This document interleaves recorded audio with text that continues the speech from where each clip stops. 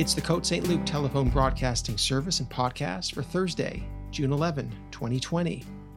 On today's episode, librarian Stephen Tomlinson is back to give a brief history of drive-in movie theaters. It was an adventure for kids, who might, of course, not even be interested in the movie itself, and would, in any case, often fall asleep before the beginning of the second feature. In fact, in the 1950s, it wouldn't have been uncommon to see advertisements for drive-ins that highlighted this novel concept of going to a movie without having to hire a babysitter. Michael Carin is here. He's the author of Churchill at Munich, which is an alternate history novel of how the world would have been different had it been Churchill and not Chamberlain who had met Hitler at Munich. He'll be here to talk about the book and the parallels he sees between that time and today. The United States today happens to be the place where the most dangerous attack on democracy is being waged. We can confidently call it the most dangerous, not just because the U.S. is an exemplar of the rule of law, but because the attack is coming from within. On this day in history, on June 11, 1963, Vivian Malone and James Hood arrived at the University of Alabama to register for summer classes. But George Wallace, the governor of their state, was blocking the door alongside two state police officers. Wallace had made a campaign promise to prevent the desegregation of schools in Alabama. It took National Guard troops and an order from President Kennedy to get Wallace to leave and to allow Vivian Malone and James Hood to enter the building and register for classes. That evening, President Kennedy addressed the country. Here are some of his remarks. Good evening, my fellow citizens. This afternoon, following a series of threats and defiant statements, the presence of Alabama National Guardsmen was required on the University of Alabama to carry out the final and unequivocal order of the United States District Court of the Northern District of Alabama. That order called for the admission of two clearly qualified young Alabama residents who happened to have been born Negro. That they were admitted peacefully on the campus is due in good measure to the conduct of the students of the University of Alabama who met their responsibilities in a constructive way. I hope that every American, regardless of where he lives, will stop and examine his conscience about this and other related incidents. This nation was founded by men of many nations and backgrounds. It was founded on the principle that all men are created equal, and that the rights of every man are diminished when the rights of one man are threatened. Today we are committed to a worldwide struggle to promote and protect the rights of all who wish to be free. And when Americans are sent to Vietnam or West Berlin, we do not ask for whites only. It ought to be possible, therefore, for American students of any color to attend any public institution they select without having to be backed up by troops. Now, there are two postscripts to the story worth mentioning. The first is that James Hood, one of the two students, he returned to the University of Alabama in 1995, this time without incident, and this time to complete a doctorate degree. Vivian Malone went on to a long career in public service, and in 1996, she traveled to Montgomery, Alabama, to see George Wallace. He had picked her as the first recipient of an award named in the memory of his late wife, an award that recognizes women who made major improvements in the state. Wallace was 77 years old by then, and he had long ago renounced segregation.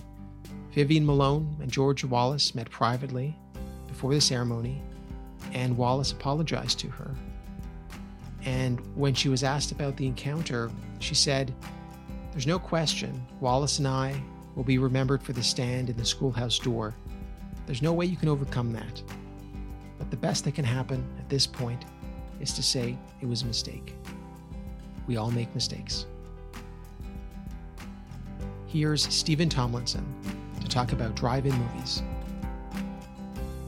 Hi everyone, this is Stephen Tomlinson of the Côte St. Luc Public Library, and today I will be presenting a brief history of the drive-in movie theater.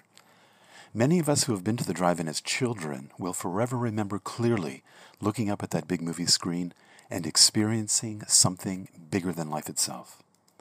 It was a summertime ritual and it almost didn't matter what was playing.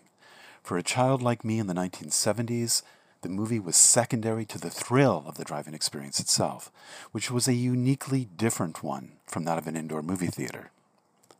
Today, drive-ins are harder to find, but are making a modest comeback thanks to COVID-19.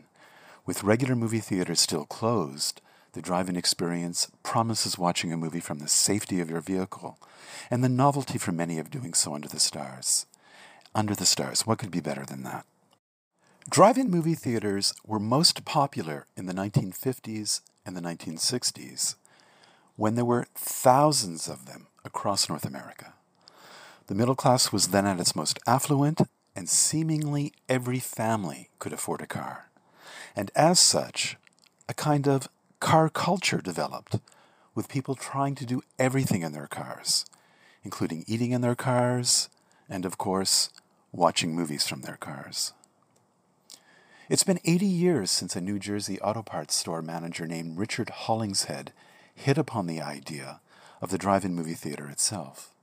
The wonder of his concept, of course, as with all the world's greatest, most inspired, most life-affirming inventions, is that, despite how obvious it seems now, no one had thought of it before. Or if anyone had thought of it before, they hadn't bothered to get a patent on the idea, as Hollingshead did on May 16th, 1933. In any case, no one had had the wherewithal to actually build and then open one, as he and 3 other investors did when they cut the ribbon on the world's first drive-in movie theater in Camden, New Jersey, on June 6, 1933.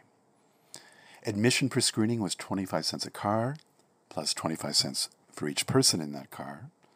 Total attendance for 3 screenings on opening night was said to be about 600 cars. And I think one of the reasons that drive-ins would later emphasize the family experience was so they could charge by the carload. Canada's first drive-in was the Skyway Drive-In in Stony Creek, Ontario. Comparatively speaking, we were very late to the game. It opened in 1946. But of course, Canada would always have a problematic relationship with drive-ins because of the weather.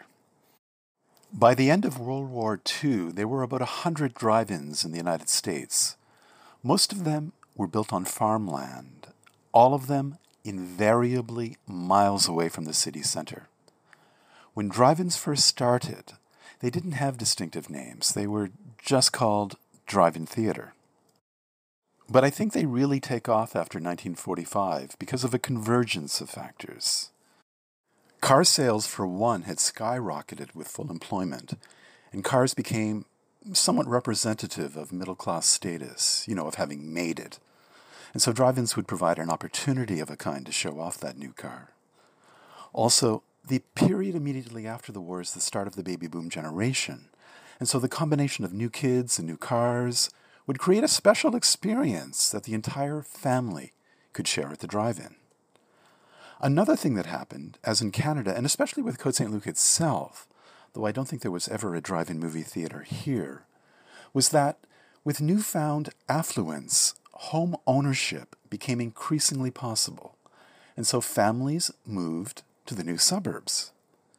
And as drive-ins grew up around family-oriented suburbs, or vice versa, they would function for much of their existence as convenient, family-oriented establishments.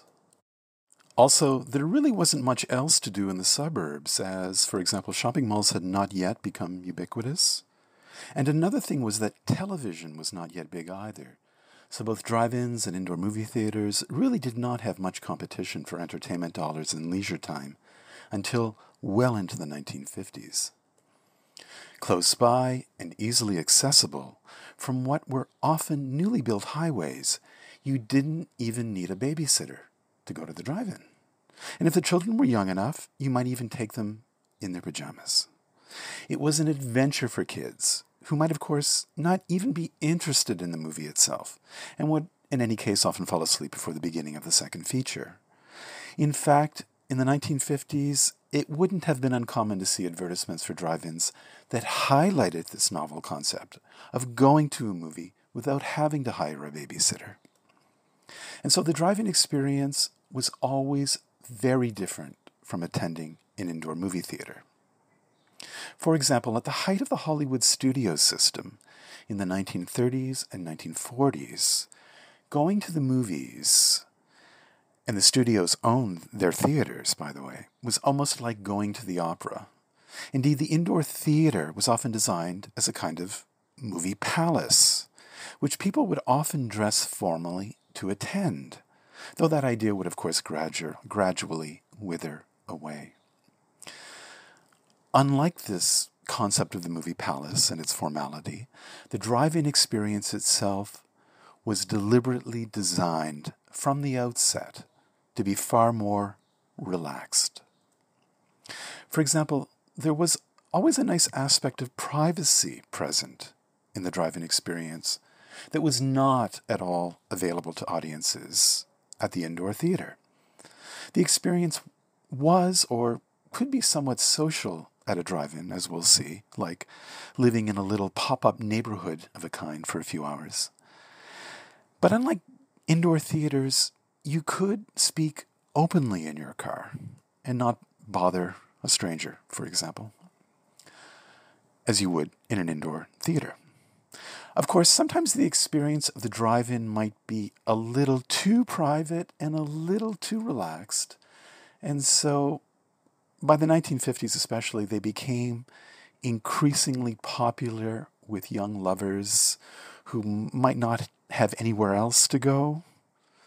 And to combat such wantonness, early drive-in theaters would often hire private security, believe it or not, to keep an eye on things in order to enforce that quote-unquote family experience that they wished to promote.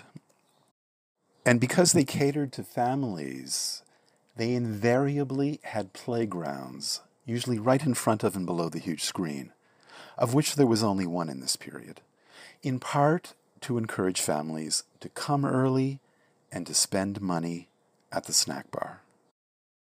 But the playgrounds weren't the only added attractions. Some drive-ins had bumper cars, some had go-kart tracks, others even had miniature golf courses and train rides for the kids. This was meant to be a complete entertainment experience. Every drive-in screening would advertise trailers before the movie, encouraging patrons to visit the snack bar during the intermission between movies, or at any time during the movie itself. Indeed, there was often a countdown clock. That's what they were called, countdown clocks, to count down the time you had to go to the washroom and or stock up on your refreshments, so that you might get back to your car and not miss any of the movie to come, which was something that, of course, indoor theaters never had. But as with today's surviving indoor movie theaters, concessions were always the most significant source of income for the owners of the drive-ins. And for attendees, having a meal was often entirely a part of the experience of going to the drive-in. That was something you just didn't get in an indoor movie theater because, of course, you were meant to be at a drive-in for several hours, watching two movies with a lengthy intermission in between them. Of course, everyone who ever attended a drive-in in the distant past will remember the old speaker boxes that would hang on car windows. They were the ever-present icon of the drive-in theater, right up to the early 1980s, when they were replaced with AM radio signals. You know, after paying, you would drive to an open space facing the screen, and adjacent to which there would be a pole with that small wired speaker box that you would then detach and hang from your car window. But in reality, the sound produced by these speakers was very tinny and generally quite poor. And they were hard for the drive-ins to maintain, too, because inevitably the wiring would go bad and they'd have to dig up the ground, or even worse, the asphalt, in order to fix them. And that was a lot of work. There was a lot of vandalism, too, and often people would even drive off forgetting that the speakers were still attached to the windows, with some obvious damaging results to both speaker and automobile. Almost all drive-ins in Canada were wired for heaters, which you would pick up at the concession stand and plug into the base of the speaker pole. Some drive-ins in Canada remained open until November, but most closed in the weeks following Labor Day weekend, usually in late September or early October, and then would reopen in April or May of the following year. Originally, the drive-in screens were made of wood, which was coated with a highly reflective paint to better reflect the image being projected, usually from the same building that held the snack bar. But these screens were subject to such things as termites and high winds, and eventually would be replaced by corrugated metal structures. But there were also structures made of concrete blocks, which would of course stand the test of time only to be torn down in subsequent decades for economic reasons. At least until 1953 or so, with the introduction of widescreen cinematography, the screens would be the standard 1:33:1 ratio, the size of which might be 2,500 square feet. Something else also changed after the war, and that is with the growth of the suburbs in tandem with the proliferation of this new means of seeing a movie. Drive-ins couldn't just be called drive-in theater anymore. They had to have distinctive, if mostly generic names, the most common of which were Sunset Drive-In, Starlight Drive-In, Stardust Drive-In, Skyview, Skylight, a whole series of variations on the word sky or star. Moonlight Drive-In, that was another popular one. And then with these at least somewhat distinctive names came screen structures with elaborate facade murals on the back of them, which were often lit up by neon that you could spot, and quite deliberately so, from a mile away. The number of new drive-ins skyrocketed between 1946 and 1948. In 1949, there were 1,000 of them. In 1951, 2,000 drive-ins. By August 1952, drive-in movie theater attendance had actually exceeded the attendance for indoor movie theaters. And when you think about it, it kind of makes sense because drive-ins, of course, had a much greater capacity. Larger ones would hold between usually 2,500 to 3,000 cars, but it was not uncommon for drive-in theaters to have capacity even greater than that. There was a drive-in outside of Milwaukee in the 1950s that had a 10,000 car capacity. At the height of their popularity in 1958, there were more than 5,000 drive-ins in the United States alone, after which the number begins to decrease gradually. Today, there are just a few hundred. But in the 1950s, drive-ins were so popular that on weekends it was not uncommon for traffic to be backed up, as invariably there would only be one ticket booth. Throughout the 1950s, there were frequent what were called buck nights, or their monetary equivalents in later years. You know, all your car could hold for $1 or some such similar price. And sneaking into a drive-in, that would almost be a rite of passage for many young people. You know, usually in the trunk of the automobile, if you can imagine such a thing. Something else that significantly separated indoor from outdoor movie theaters was that most of the movie studios had owned their own exhibition chain of indoor movie theaters. But whereas every city had had a Paramount theater, there was probably never a drive-in movie theater called the Paramount. And that's because the drive-in theater industry was comprised largely of independent operators and a few regional chains. that the big studios didn't want to give their new films to. And that's why drive-ins always played so many B movies and second-run A movies. The traditional studios had had a stranglehold on the exhibition of new films until well into the 1950s. And because drive-ins could not get new movies until they were at least 4 to 6 months old, they would often show low-budget independent films and would usually run not just double bills, but even triple bills on Friday and Saturday nights that might go on from dusk until dawn. But by the late 1950s, the competition from television would begin the long, slow decline of the drive-in, as at-home family viewing proved more convenient and cheaper than a trip to the drive-in or to an indoor movie theater for that matter. Now, by the early 1960s, with families now more often staying at home to watch TV together, the drive-in really starts to become the domain of teenagers who want to get out of the house and away from mom and dad. And of course, the movies themselves begin to reflect the interests and tastes of this teenager youth market. I mean, for example, who can forget the classic I Was a Teenage Werewolf? This idea of the teenager really begins as a marketing concept in this period of the affluent 1950s and 60s. For the first time in history, teenagers really didn't have to spend all of their free time working outside of school, and so a kind of distinct and popular teen culture emerged from which the drive-in was an important hangout.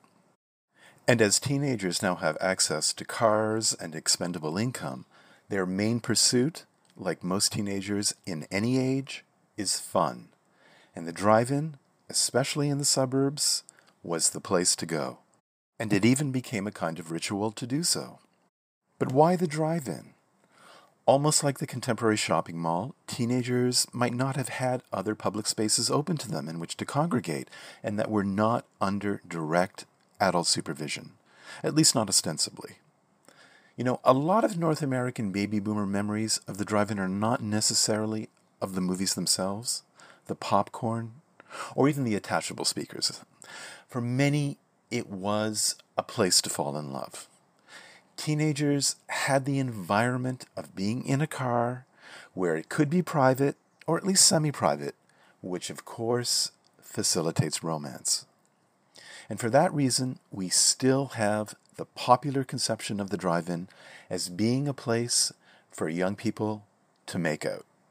I suppose that was always true, but never more so than in the 1960s, when drive-ins began to become known as passion pits, quote unquote, where the human interaction from all the cars around you might be more entertaining than the very film itself.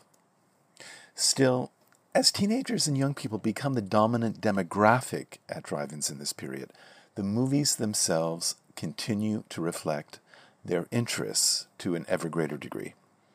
First come the so-called beach blanket musicals with Annette Funicello and Frankie Avalon. Then the grade B horror movies, which really become a constant throughout the decade. Horror films, of course, would have had the added benefit of facilitating closer contact among a young couple, as, at least in theory, each takes shelter in the other's arms. But invariably a little bit campy, a little bit cheesy, these aren't the films that the big studios were making. The low-budget production company American International Pictures, AIP, really catered their product to drive-ins. AIP movies were not considered respectable by older audiences, but they were fun, and sometimes quite good, as with the Edgar Allan Poe adaptations directed by Roger Corman. But it was really the aura, especially with the horror movies, of something almost forbidden that made them so popular among youthful audiences, and that probably is still true today. But what these movies lacked in sophistication and budgets, they often more than made up for with audacious concepts. By the end of the 1960s, the countercultural rebellion and all the new liberties associated with it had spilled over into mass entertainment, especially with the relaxation of censorship laws, and which we see at the drive-in with the emergence of biker films like The Wild Angels and other non-mainstream genres. This was the time of don't trust anyone over 30, right? Topical issues like sex, drugs, and rock and roll were extremely popular, the movie Easy Rider being the paradigm here, as drive-ins were by now catering to not just a youthful audience, but an edgier one as well. All fairly tame by today's standards, but they did give drive-ins a very bad reputation among an older family values generation, which ultimately proved completely detrimental for drive-in business, as they were now not attracting families at all. By the 1970s, movies were not only becoming edgier, but more violent too. Also, nudity was coming in, as was coarse language, and a general increase in more adult subject matter and sexual content. Another contributing factor in the decline of the drive-in was the energy crisis of the 1970s, in which the rise in gas prices led to a demand for smaller, more compact, and gas-efficient cars. But there's just something not quite right about going to the drive-in in a compact car. I mean, think about it. You really need to be able to stretch out and remain comfortable, right, for at least a few hours. So the declining economy of the 1970s really hit the drive-ins hard. Great, often vulgar neon lighting, which had always been a part of the drive-in iconography, was becoming a problem. One of which was that it's very expensive to keep up. Another thing is that city ordinances had begun to forbid or even outlaw the use of neon lighting as urban expansion encroached on what were once rural or semi-rural establishments. They were just too bright. Many drive-ins facing hard times in the 1970s, like indoor movie theaters in urban centers, resorted to pornography to try and survive, but unsuccessfully in the long run, and certainly not without sullying the image of the drive-in theater, which had by then already become somewhat disreputable among middle-class audiences for their association with rebellious, youth-oriented movies. And so, ironically, by the late 1970s, drive-ins had become the exact opposite of the family-friendly establishments that they had started out as. They were now in terminal decline, becoming run down, particularly those built in the 1940s and 50s. And they looked it, especially after the neon came down. After all, we're talking about an aging infrastructure that was by now, in many cases, 30 to 40 years old. And old speakers that needed constant maintenance, and in any case, sounded very bad. And that was an issue, especially after Star Wars came out in 1977, marking the advent of the blockbuster movie, which invariably had great sound. Another issue was the proliferation of shopping malls with the flight of retail stores to the suburbs, which also helped depress the drive-ins, as the inevitable multiplex movie screens that accompanied them now provided direct competition. Drive-ins, in turn, began mimicking the indoor shopping mall multiplex by adding multiple screens of their own, and any drive-in that survives today usually has 3 to 5 screens. Cable TV and the VCR further depressed the market in the 1980s, as they did for movie theaters in general, but especially for drive-ins, because you now had an easy way to see a movie after it left the theater that had not been available before this. But inevitably, they just weren't cool anymore, with thousands having closed by the early or mid-1980s. Today, there are about 30 or 40 drive-ins left in all of Canada, almost half of them in Ontario. In Quebec, there are still a few, with the one in Saint-Eustache being perhaps the most notable, with 5 screens, room for 2,500 cars, and movies in English on Thursday nights. Many of the still existing drive-ins are run by community groups, and they have weekend screenings only. But Even when commercially run, as with St. Eustache, drive-ins have almost entirely returned to the family-oriented experience of the 1950s, with only mainstream movies being presented on screen. I suppose if we think of the drive-in today, mostly we think of it as a cultural icon of the 1950s and perhaps 1960s. If we see a drive-in depicted in the movies today, it's almost a surefire sign that the movie is set in that past. But because of COVID-19, we're also seeing something of a likely short-term reemergence of the drive-in. Because with indoor cinemas still closed, it gives people something to do, whether the family or a couple together under the stars, watching an outdoor movie. And hey, what could be better than that right now? Thank you very much. This has been Stephen Tomlinson of the Côte St. Luc Public Library. I hope you've enjoyed this brief history of the drive-in movie theater and that you will join me tomorrow with Lockdown Viewing for movie and TV recommendations of what to watch and where to watch it. Take care, and bye-bye for now. Hello, my name is Michael Carin. I'm the author of a novel entitled Churchill at Munich. Before I begin, I want to thank the Côte St. Luc Library for this opportunity to speak to you. No municipality, quite possibly anywhere in the world, is better served by its local library than is Côte St. Luc by the Eleanor London Public Library. It is a superb institution, and I am proud to be associated with it. My novel, Churchill at Munich, is a work of alternate history. It imagines Winston Churchill becoming Prime Minister of the United Kingdom 2 years before he actually did. Accordingly, in my novel, this iron-willed man, Churchill, rather than the spineless appeaser, Neville Chamberlain, represents Britain at the Munich Conference. All of subsequent history is thereby changed. I will, in the course of this talk, say a few words more about my novel, but my main thrust will be to argue that we are living through a time, these early decades of the 21st century, when the world could use another Winston Churchill, and that, in fact, we are desperately in need of another Winston Churchill. Regrettably, we most likely are not going to see such a person emerge. Given the largely spineless state of democratic leadership in far too many countries, in the absence of an actual Churchill, we should make a point of remembering what he did and what he stood for. I want to begin with a few words, a very few words, from the writings of the great man himself.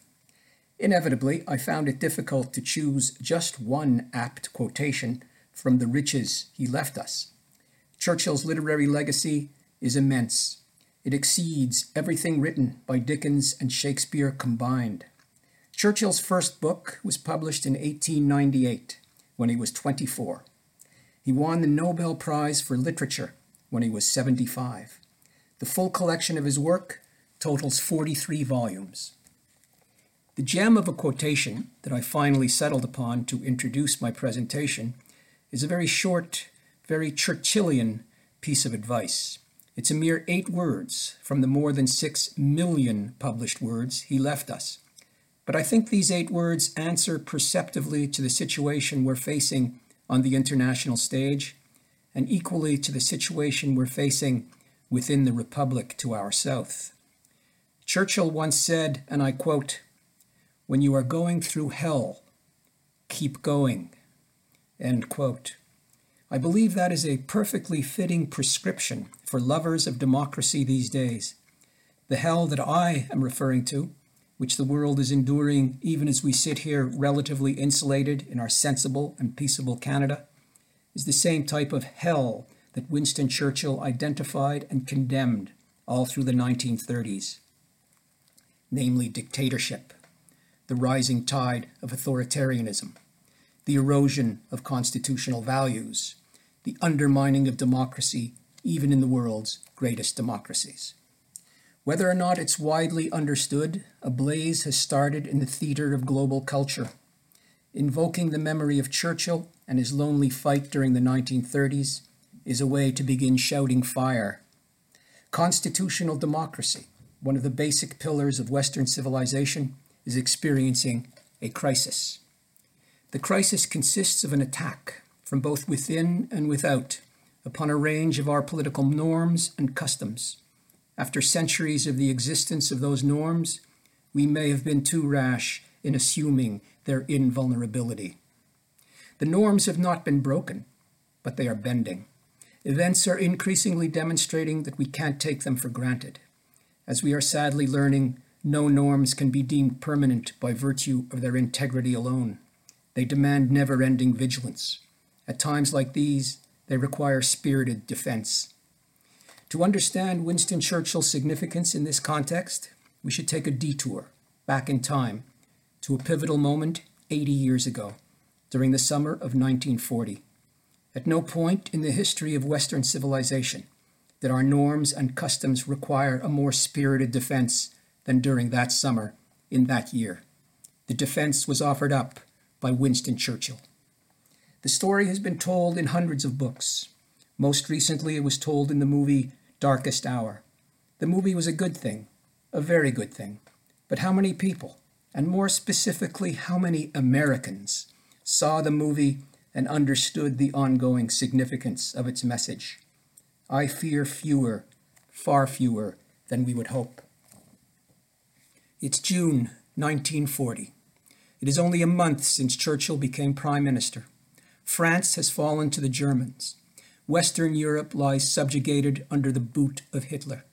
Nazi military might appears invincible. At this juncture, there is zero prospect that Hitler's victories can be overturned. What is his next step? His obvious next target? The British Isles. It was at this precise moment in his long career that Churchill made his greatest contribution to humanity. His leadership was still fragile because it was barely weeks old. He was still widely detested within his own party. Only the English Channel stood between his nearly defenseless country and the mightiest military the world had ever seen. Voices within his own cabinet, powerful voices, demanded talks with Germany. Hitler at this point was not adverse to an accommodation with Britain because he was already master of Europe. He could set the terms. Hitler could exact Germany's full measure of revenge for its 1918 defeat without firing another shot. Consider the burden of decision on Britain's Prime Minister. The pressure on him was beyond imagining. On the one hand, his country was caught at the edge of an abyss. On the other hand, he could pull his country back from the precipice if he agreed to negotiate. The continent was lost, but Britain could be spared. The pivotal moment had come. Fortunately for Britain, providentially for the future of Europe, Churchill knew the nature of the enemy better than anyone. He recognized the long-term stakes involved. He rejected all pressure to talk peace with the Nazi barbarian. That single act of defiance will glow forever on the pages of history. Here was principled leadership upheld under the most dire of circumstances. Britain could not have won the war alone. But what Churchill did in the summer of 1940 was ensure that Western civilization would not lose the war to Nazi barbarism. That ends our detour to 1940, though I will come back to its lessons and the character of the man who taught the lessons. Let's return to the present era and the attack being waged on the foundations of constitutional democracy. It's not an attack waged by tanks and planes, but by a stealthy rot eating at norms we have long respected. Nor is it an attack fought out in the open. It has not been declared by the attackers, and in large measure not even perceived by the victims. Rather, it's an attack being conducted under the smokescreen of legitimacy, with the complicity of certain sections of the media, with bogus slogans and outright lies. The result is a quickening corrosion of institutions we have long regarded as impregnable. In 1992, a writer by the name of Francis Fukuyama made himself famous by writing a book called The End of History. What was his rationale? The Soviet Union had collapsed the year before. Communism was suddenly a dinosaur. The Cold War was over. The values of the West had triumphed. It looked like clear sailing for human rights, representative government, market economies, international harmony, etc., etc., all based on a common vision. Mr. Fukuyama's declaration was, of course, an exercise in hyperbole, but it made a certain kind of sense. For a brief, bright, shining moment, we could dream that the values of liberal democracy would never again suffer a serious challenge. It was the end of history, except, of course, it wasn't. Look at where we are today in Russia, in China, in Turkey, in Hungary, in Poland, in Venezuela, in the Philippines. Nationalist movements, even in the great democracies of France and Britain, threaten those countries' traditional values. In two of the three most militarily powerful countries of the world, Russia and China, liberal democracy remains a pipe dream. Both of those countries, which together comprise almost a third of the world's population, are led by men who can only be described as autocrats. And both Russia and China make no secret of their expansionist tendencies. China into the Pacific, Russia glowering over the Soviet Union's former satellites. Worldwide, then, the fight continues between closed regimes and open societies. For a few years, there was hope for Russia. Remember Boris Yeltsin? Boris Yeltsin once visited a grocery store in a small town in Texas. He came away sick at heart for what communism had done to his country. He saw in that grocery store what a free economy could offer to ordinary people. It painted an unmistakable picture for him of the disastrous failing of central planning when compared to a market economy. It also taught him how monstrously ill-conceived was the former Soviet Union's Cold War with the West. Yeltsin became president of Russia in July 1991. In August of that year, he stood on a tank and defied the coup attempt by Soviet hardliners to resurrect the good old days of Brezhnev and Kosygin. Before the end of that tumultuous year, the Soviet Union dissolved. So there was hope. This was when Mr. Fukuyama's book came out. Tragically, however, Yeltsin, during his 8 years in power, proved to be a blundering oaf. And he turned corrupt. Maybe, if he had had the brains and determination of his successor, he might have been able to begin changing the deep-rooted culture of his country, a culture steeped in autocracy. He had the chance at least to set it on a democratic course. Yeltsin's successor, Vladimir Putin, the former KGB agent, whose fondest wish is to resurrect the Soviet Union, unfortunately does have brains and determination. Putin has used all his murderous trickery to restore the closed regime at home and derail open societies abroad. At home, he assassinates opponents, orchestrates sham elections, and extends his own term limit. Abroad, his greatest trick was to help defeat a woman whom he despised for having encouraged the Russian opposition movement. As the evidence has long since shown, Putin played a consequential part in the defeat of Hillary Clinton. Which brings us to the United States, the leading light in the world for constitutional democracy, the place that is most pivotal to the struggle between the open society and the authoritarian impulse. Appallingly, tragically, bizarrely, the United States today happens to be the place where the most dangerous attack on democracy is being waged. We can confidently call it the most dangerous, not just because the U.S. is an exemplar of the rule of law, but because the attack is coming from within, not only from within the country, but from within its highest office, an Oval Office that has, until recently, been dedicated to preserving, protecting, and defending the values of Western civilization. What document in the world provides a better shield for the values of liberal democracy than the Constitution of the United States?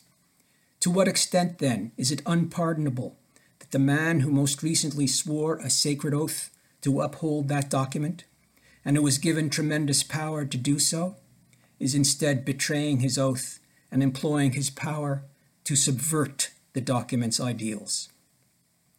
George Washington refused to be a monarch. He preferred to be a temporary president. He thereby helped shape what America is, namely a place where the person holding the highest office in the land has limited powers. George Washington thereby contributed to the making of a country of laws, not of men, a country of institutions, not of demagogues. Dozens upon dozens of statements and actions of the current president have illustrated his wish to erase Washington's foundational commitment and have signaled his repudiation of basic principles of American democracy. I will choose just one to represent the many dozens. In early June of last year, a memo written by the president's lawyers became public. In it, the president claimed that he could use, at will, the agencies of public law enforcement to initiate or terminate any investigation. This was a declaration of unlimited personal power. The day after the memo became public, the president tweeted that he had an absolute right to pardon himself if ever law enforcement convicted him of anything. He was effectively saying that he was above the law, that the law could not touch him, that he embodied the law. L'État, c'est moi. Not even Richard Nixon had gone that far. This was a grave moment. The president was claiming the power of a genuine monarch. Genuine monarchs have absolute power. There are no limits to their power. What was the response at this grave moment of elected Republicans in the Congress, all of whom had sworn an oath to the Constitution of the United States? The vast majority of them said nothing. Either they failed to recognize an attack on the conceptual foundation of their country, or they consciously refused to repel it. You may have noticed that I haven't let pass my lips the name of the current President of the United States. It isn't only because I consider it sacrilegious to juxtapose in any way that name with the name of Winston Churchill. And it's not only because I regard the use of the word president before the word spelled T-R-U-M-P as a marker of eternal shame on the history of the United States. No, it's because whenever I hear those two words together, president, T-R-U-M-P, I tend to lose faith in evolution itself. What does all this have to do with my book? The parallels are ominous. Throughout the 1930s, Winston Churchill opposed the appeasement of Nazi Germany. He stood against his own party. He spoke against the wind of popular opinion. We know that, in the end, it was the very appeasement that he decried which enabled Germany to launch the Second World War. The high-water mark of appeasement came in September of 1938 at the Munich conference. Neville Chamberlain and his French counterpart betrayed reason, resolve, and courage when they sold democratic Czechoslovakia down the river to Hitler. They traded the Sudetenland, a strategically indispensable part of Czechoslovakia, home to the vast Skoda works and a network of fortifications, for a worthless piece of paper that Chamberlain waved about, claiming it represented, quote, peace for our time, end quote.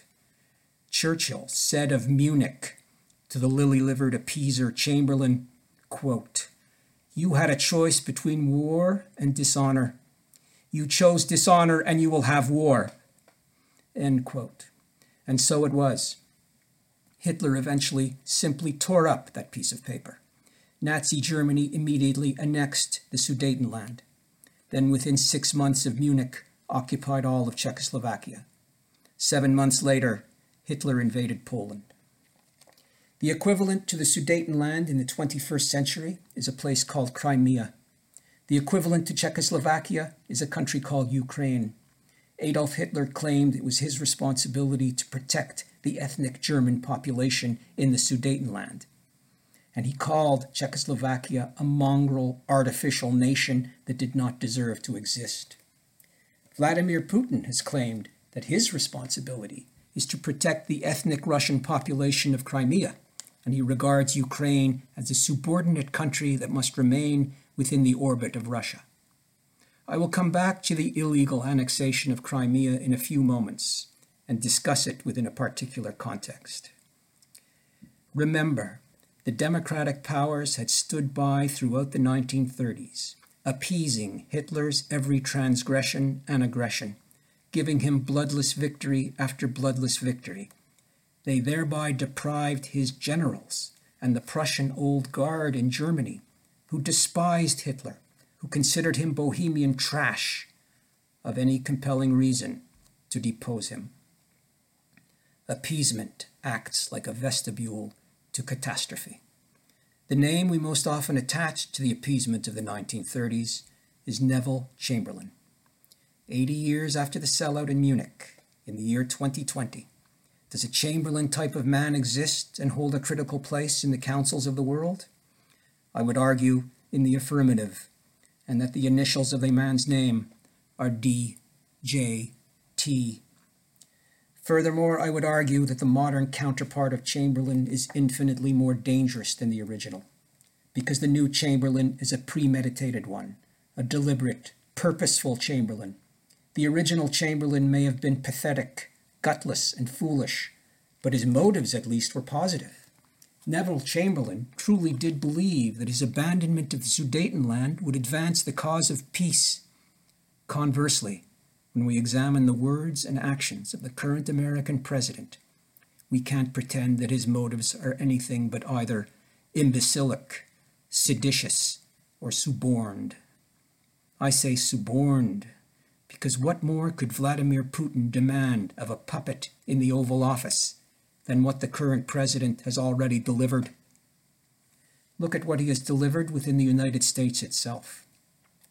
Racial division and cultural conflict, political polarization the like of which we have never seen, an undermining of one pillar of American tradition after another, threat after threat against the sanctity of the Constitution, attempt after attempt to delegitimize election results, dog whistle after dog whistle to racists and white supremacists, use of the bully pulpit to float conspiracy theories, misuse and debasement of the judiciary, the enthronement of insults and vulgarity as a regular feature of public discourse.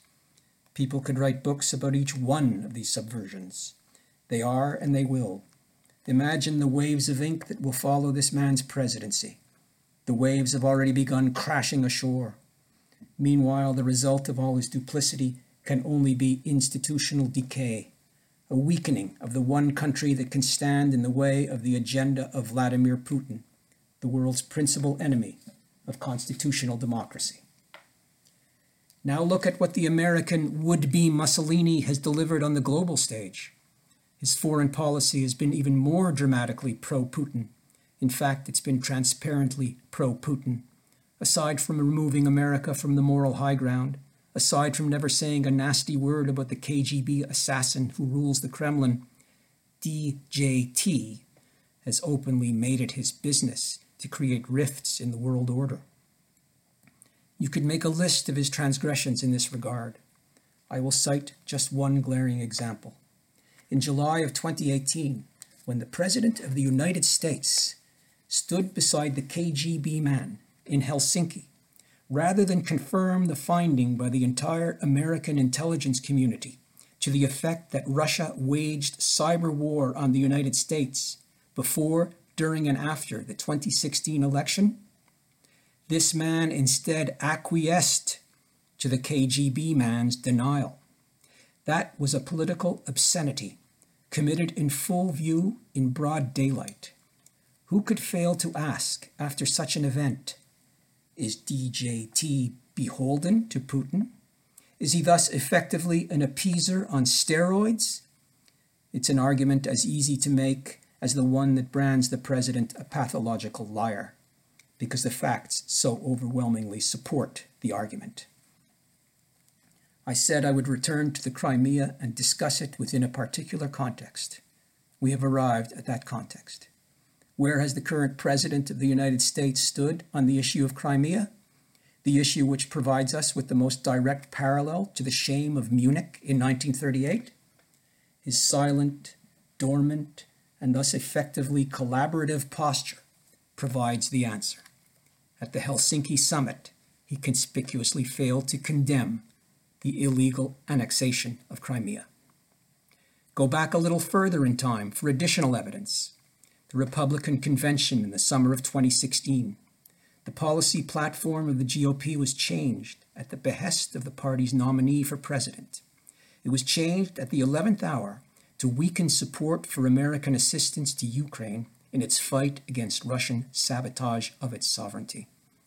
These are nothing less than smoking gun acts of appeasement. We can call them appeasements at the very least.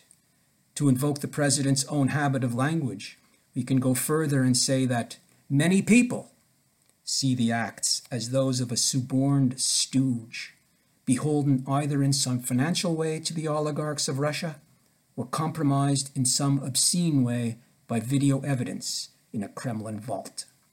Thus is the President of the United States, more than possibly, a bought and paid for agent in place. What would Winston Churchill do if he were alive today?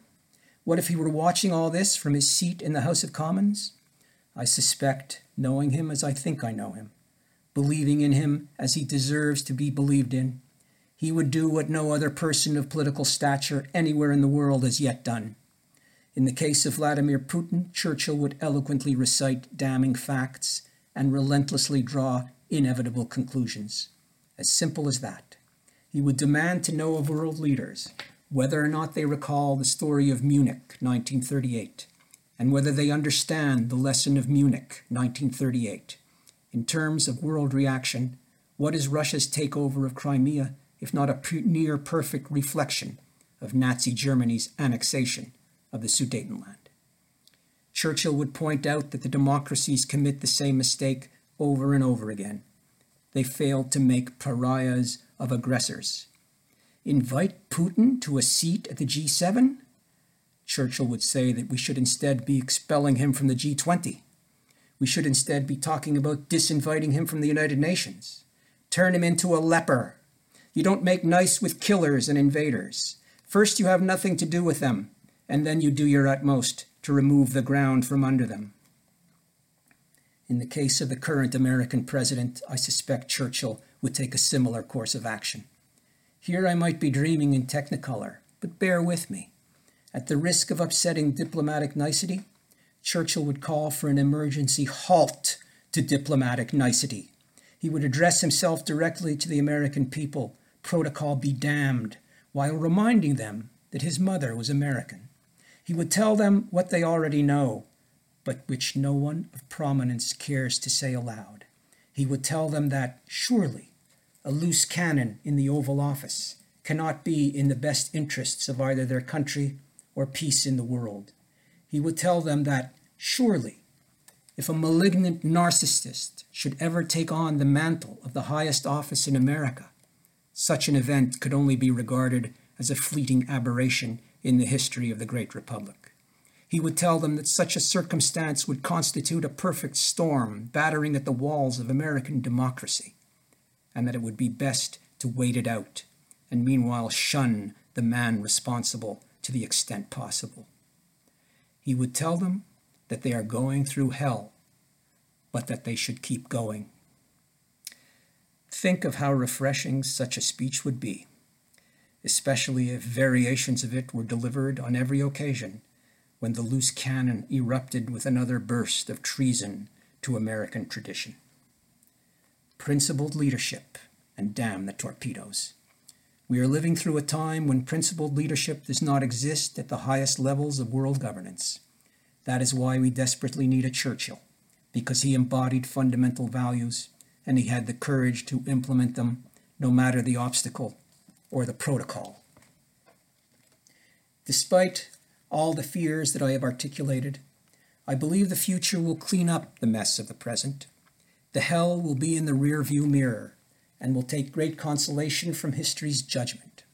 I have no doubt that the momentum of the American idea, though it can be stalled, cannot be stopped. A person can be diagnosed with cancer and fear for his life, but he can then come through treatment to complete remission.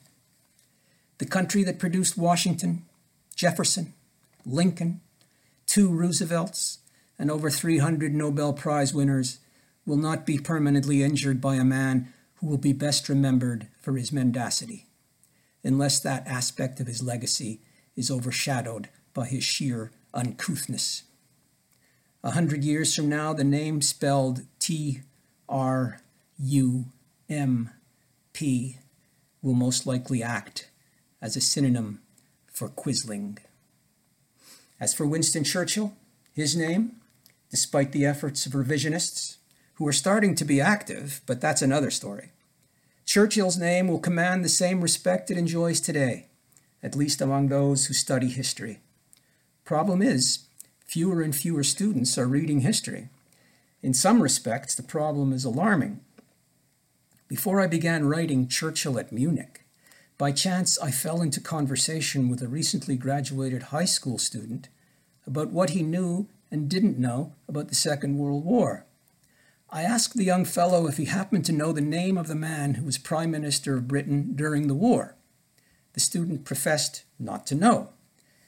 That would not have been so frightening to me, except for the fact that this young fellow had graduated from a school named Sir Winston Churchill High. I can't say that's the only reason why it occurred to me to write a novel featuring Churchill as a major character. The principal motivation for the book came from my lifelong admiration for the man, and my certainty that if he had only become Prime Minister a couple of years before he actually did, then there would have been no war at all. 70 million lives would have been saved. He would have gone to Munich in 1938 in place of Neville Chamberlain. He would not have appeased Adolf Hitler. He would have explicitly recognized the choice between war and dishonor, and he would have risked war. And by risking war, he would have avoided war, because Hitler's generals and the aristocratic Prussian Old Guard were not yet Hitler's poodles. They only became his poodles after Hitler's tremendous victory at Munich. My novel is one of alternate history. It does make Churchill Prime Minister before Munich. All of subsequent history is therefore altered. I invite you, should you do me the honor of reading the novel, to judge the plausibility of what I have imagined for yourselves. On that note, thank you very much for your attention.